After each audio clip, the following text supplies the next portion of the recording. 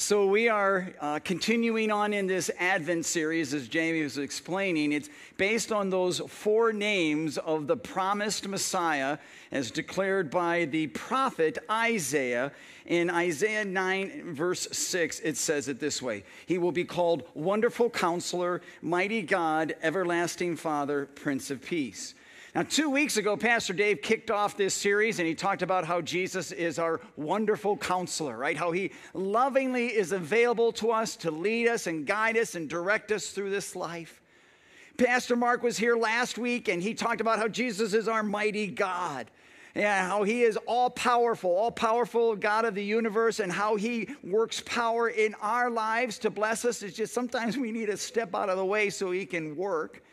And today we're going to look at the third name, the name Everlasting Father. But before we dig in, let me just show you this little video and some of our younger friends and what they have to say about this very special name. What does it mean when the Bible calls Jesus the Everlasting Father? Happy and I don't know. It's okay. It means that he's alive forever. What do you think when it says the Bible calls God our Everlasting Father? It means he will be our Father forever, and he will never leave us. What does the word everlasting mean? It means forever, like you live forever. It means like forever, it never runs out. How does God care for us? He gives us farmers that makes fruit and food. Yeah. How does God care for us? By showing his love. And how does he show us love? Geez, another hard question. I'm distracted by the Christmas tree. So, pretty adorable. Oh my goodness. So yeah, our young friends, they got it right. They knew a lot about our everlasting Father, that he is forever, that he will always love us, always be there for us, always care for us. And for those of you here, those of you watching online, you get that as well. But as Jamie pointed out a moment ago, there is a point that we need to clarify, because when Isaiah declares this coming Messiah, whom we today know to be God the Son, right? The coming Messiah is God the Son, Jesus Christ. When he declares that the coming Messiah is going to be our everlasting Father, we need to be very clear on this. He is not saying that God the Son is the same person as God the Father. Okay, that's a heresy. That's a bad thing. It's called modalism. Okay, we believe that there is one God and there are three very distinct persons: Father, Son, and Holy Spirit. Okay, God the Father is not the same as God the Son. He's not the same as the Holy Spirit. There are three very different persons that coexist in this one divine being. And I know it's kind of hard to grasp. Okay, it's hard for us to tackle that, but that's what the Bible teaches. It teaches this mystery that we refer to as the Trinity. So what does all that mean? I want you to understand that when Isaiah declares that the coming Messiah, okay, Jesus, is going to be our everlasting Father, he's simply identifying that the coming Messiah is going to have father-like character traits. Okay, he's going to be fatherly in his treatment toward us, that he is going to be like a father who loves us and cares for us and is there for us. Does that make sense? I think it does, and it's good because you can be intimate with the Father, right? And you can talk with the Father, you can have a relationship with the Father. All of that is good news. Here's the problem, though. For a lot of people in our world today, they hear that word Father, and it brings up nothing but a bunch of bad memories. And I know maybe for some of you here or watching online, you've got bad memories of your father who neglected you, or who was never around for you, or who verbally or physically abused you. I don't know. I'm sorry if that happened. But it's because of all those painful memories of their earthly fathers that so many people today come up with wrong ideas of their heavenly Father. For example, one wrong idea that people today have about their Heavenly Father is that he is unreasonable. right? He loads you down with a bunch of rules and restrictions that A, aren't fair, and B, just, take the fun right out of life. But that ignores the fact that our God is all-knowing, that his wisdom is absolutely flawless, and that he knows what is best. So when God provides you with loving guidelines for your life, you can know that they are always going to be the best guidelines for your life. I know even though God may seem, unreasonable at times with these guidelines, really, he's not any more unreasonable than any of you are as a parent when you tell your 8-year-old, no, you cannot have that entire bag of marshmallows for supper. So, no, he is not unreasonable. Second wrong idea that people have about their Heavenly Father is that he is unreliable, that you can't count on him, right? That he's going to let you down. And maybe God, maybe somebody hurt you, and so you blame that person for that hurt, but you also blame God for allowing that to happen. Right? And yet that ignores the fact that God has given to you, to me, to everybody, free will. And that's the freedom for you that you can have to choose to do the right thing, the good thing, or you can do the bad thing and the wrong thing. You have that freedom. Everybody does. And God could have programmed you to always do the right thing and the good thing, but that would have taken away your free will, and God did not want to do that. So you, in this world, are going to have people who are going to hurt you. Because of their own free will, they're going to make bad choices. And you are going to hurt people in this world because you are going to make, of your own free will, bad choices. Obviously, God's desire is for you to always use your free will to do what is right and good, but you have that freedom, don't you? You have the freedom to do what is wrong, what is bad. And here's my point. When you do what is wrong and bad and it blows up on you, please understand, that's not God's fault. Right? It's not because God has been unreliable and has dropped the ball for you. It's because you, of your own free will, you made that choice. All right, third wrong idea that people have today about their Heavenly Father is that he is unconcerned.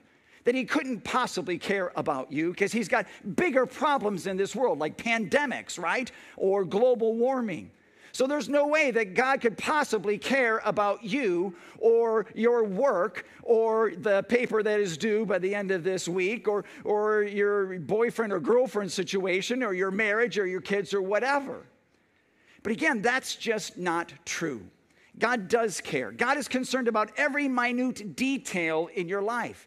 In fact, the Bible says God knows how many hairs are on your head. Actually, he doesn't know just the number of hairs on your head. He knows the original color. Yes, he does. He knows you. He knew you when you were in your mother's womb. He knows everything about you right now. And he knows about it all because he cares about it all right? Because he's concerned about it all. All right, one last wrong idea that people have today about their Heavenly Father is that he is unpleasable. That no matter how hard you try, you're never going to be good enough. You're never going to do enough to make God happy. And this mistaken thought process comes from people who take the flaws and the faults of their parents and they apply them to God. This must be how God is too, right? If you had an unpleasable parent or a perfectionistic parent or a demanding parent, well, then that's how God is. But that's not true. And that is not at all what Isaiah had in mind when he proclaims that the coming Messiah is going to be our everlasting Father. So in the time that I have left, what I'd like to do is just share with you just exactly what it does mean. What does it mean for you today, 2021, that Jesus is your everlasting Father? It means a couple of things. First, it means that as your everlasting Father, Jesus cares. He cares about you more than you'll ever know, more than you could possibly fathom or imagine. Because compassion is his number one character trait. Psalm 103, verse 13. Jamie read this just a moment ago. As a father has compassion on his children, so the Lord has compassion on those who fear him. As your everlasting Father, Jesus cares about the problems that you're trying to solve right now.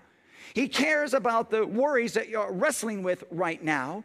He cares about the stresses that are weighing you down right now. He cares about it all. In fact, that's why in 1 Peter 5, verse 7, we are encouraged to do this. Cast all your anxiety on him. Let me just stop there for a second. Let me ask you, how much of your stress and worry are you to give to Jesus? Tell me. All of it. That's right.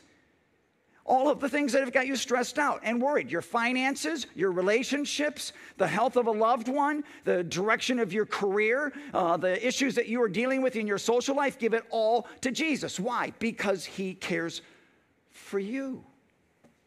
He cares for you. And so does that mean he cares about your house payments and car payments? Yeah, it does. Does it mean that he cares about the fact that your kids are going to need braces someday? Yes. Does it mean that he cares that you're single and dating somebody? Yes, it does. He cares about it all. And I share this with you because whenever you worry, understand, whenever you worry about something, in effect, you are saying to your everlasting Father, Jesus, that you don't trust that he cares about you.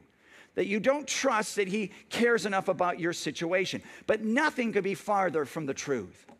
Jesus does care about you. And if you want proof, just look at a cross, any cross.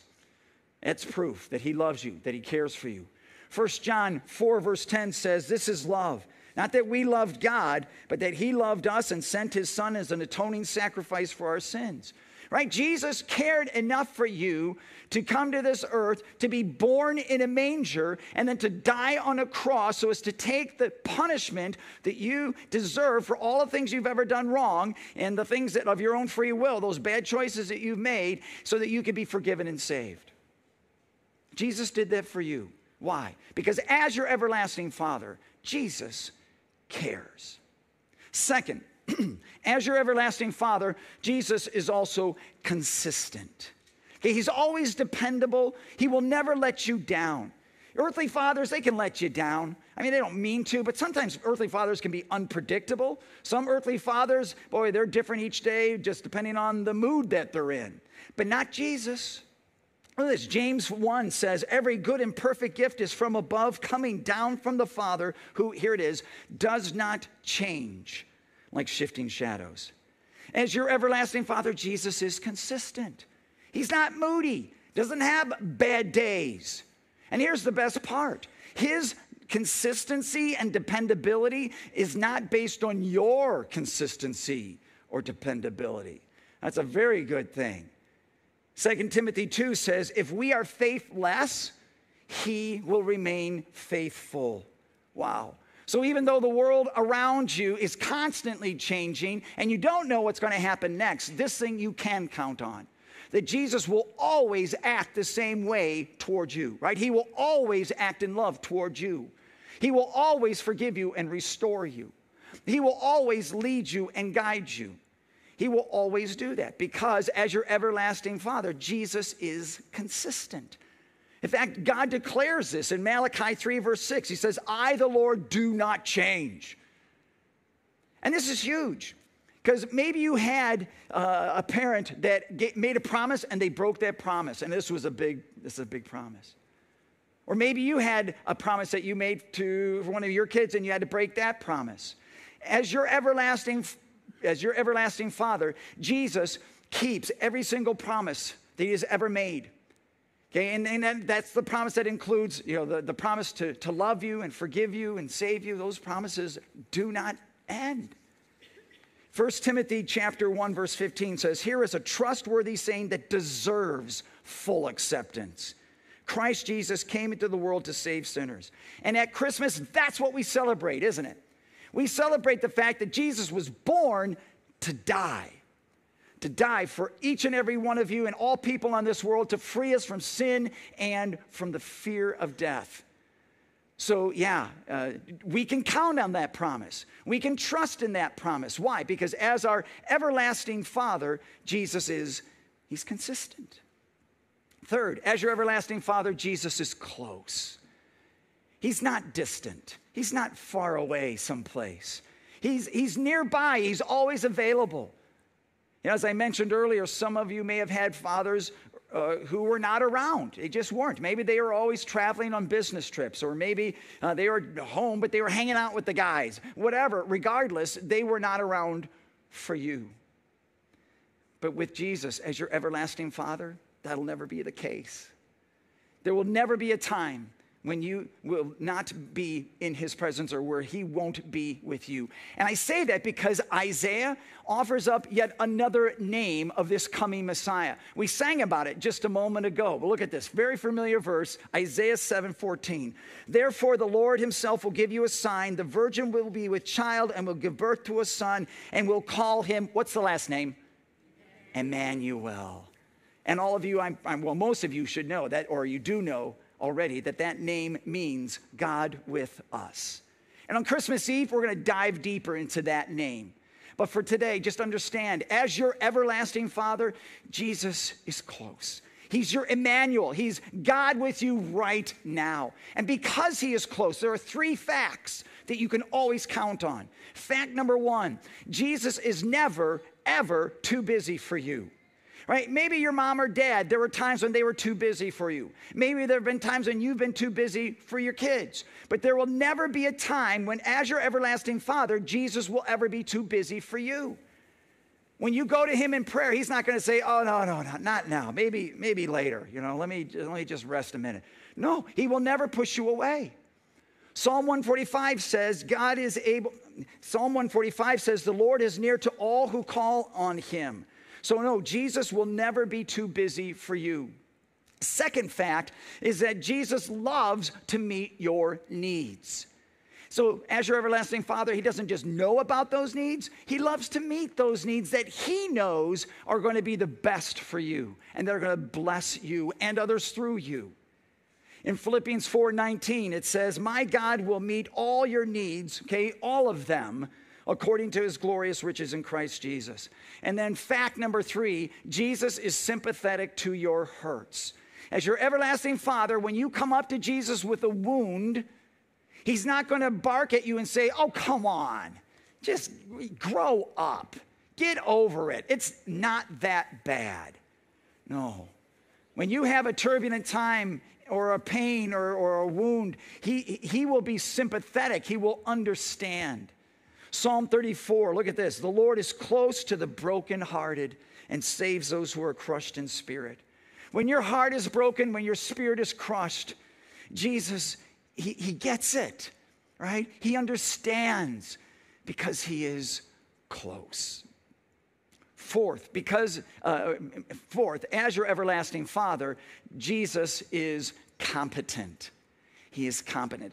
There isn't anything, any difficulty, any problem, anything that Jesus can't handle. There is nothing that is beyond his ability or power.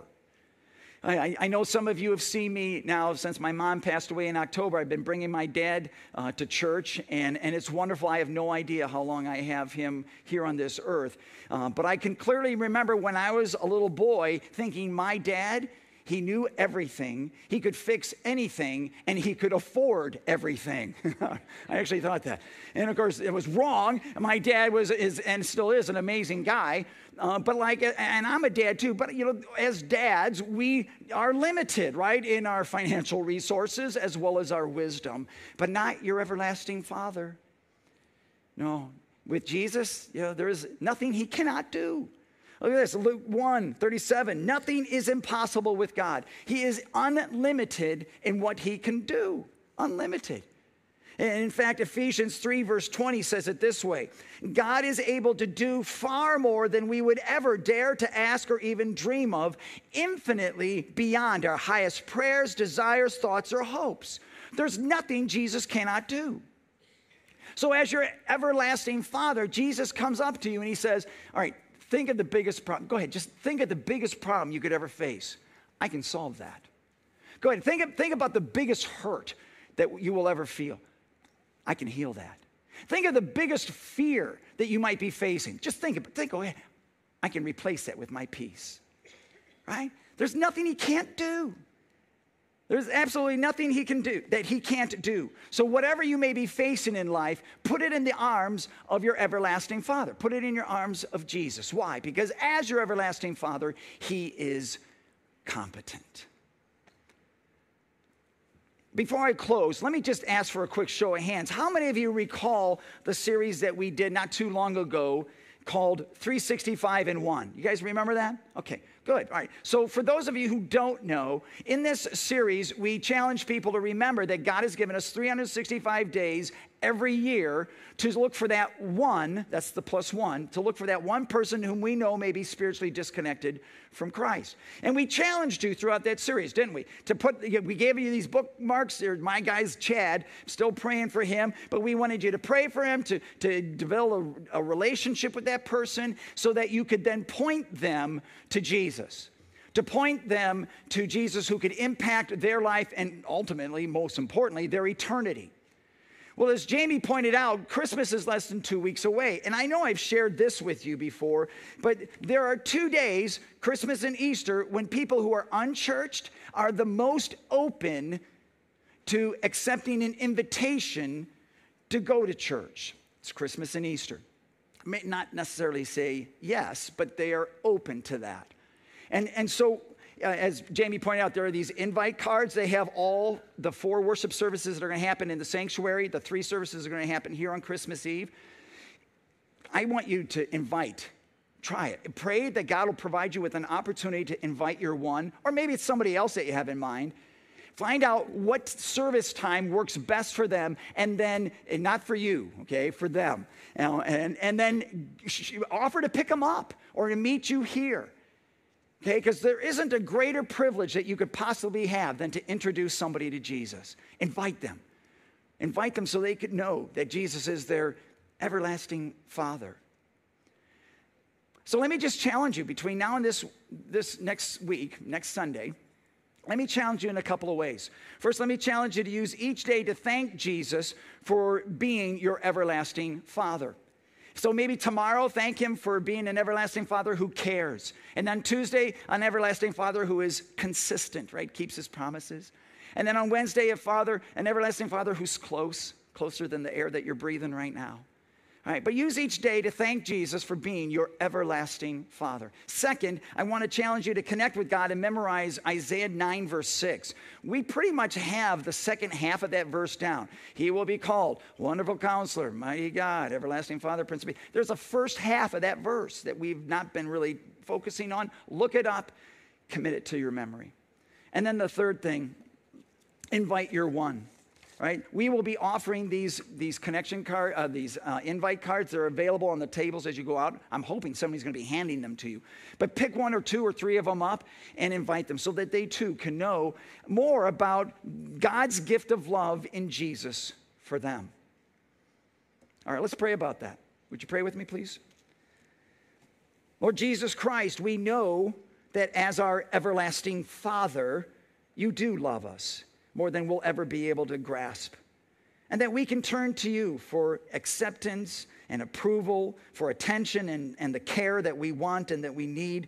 But Lord, as we draw close to yet another celebration of your birth, Christmas, give us the opportunity, give us the courage, open the doors, the potential, the desire to invite that one person whom we've been praying for, or somebody else to join us this Christmas Eve so that they can learn more about what an amazing God you really are.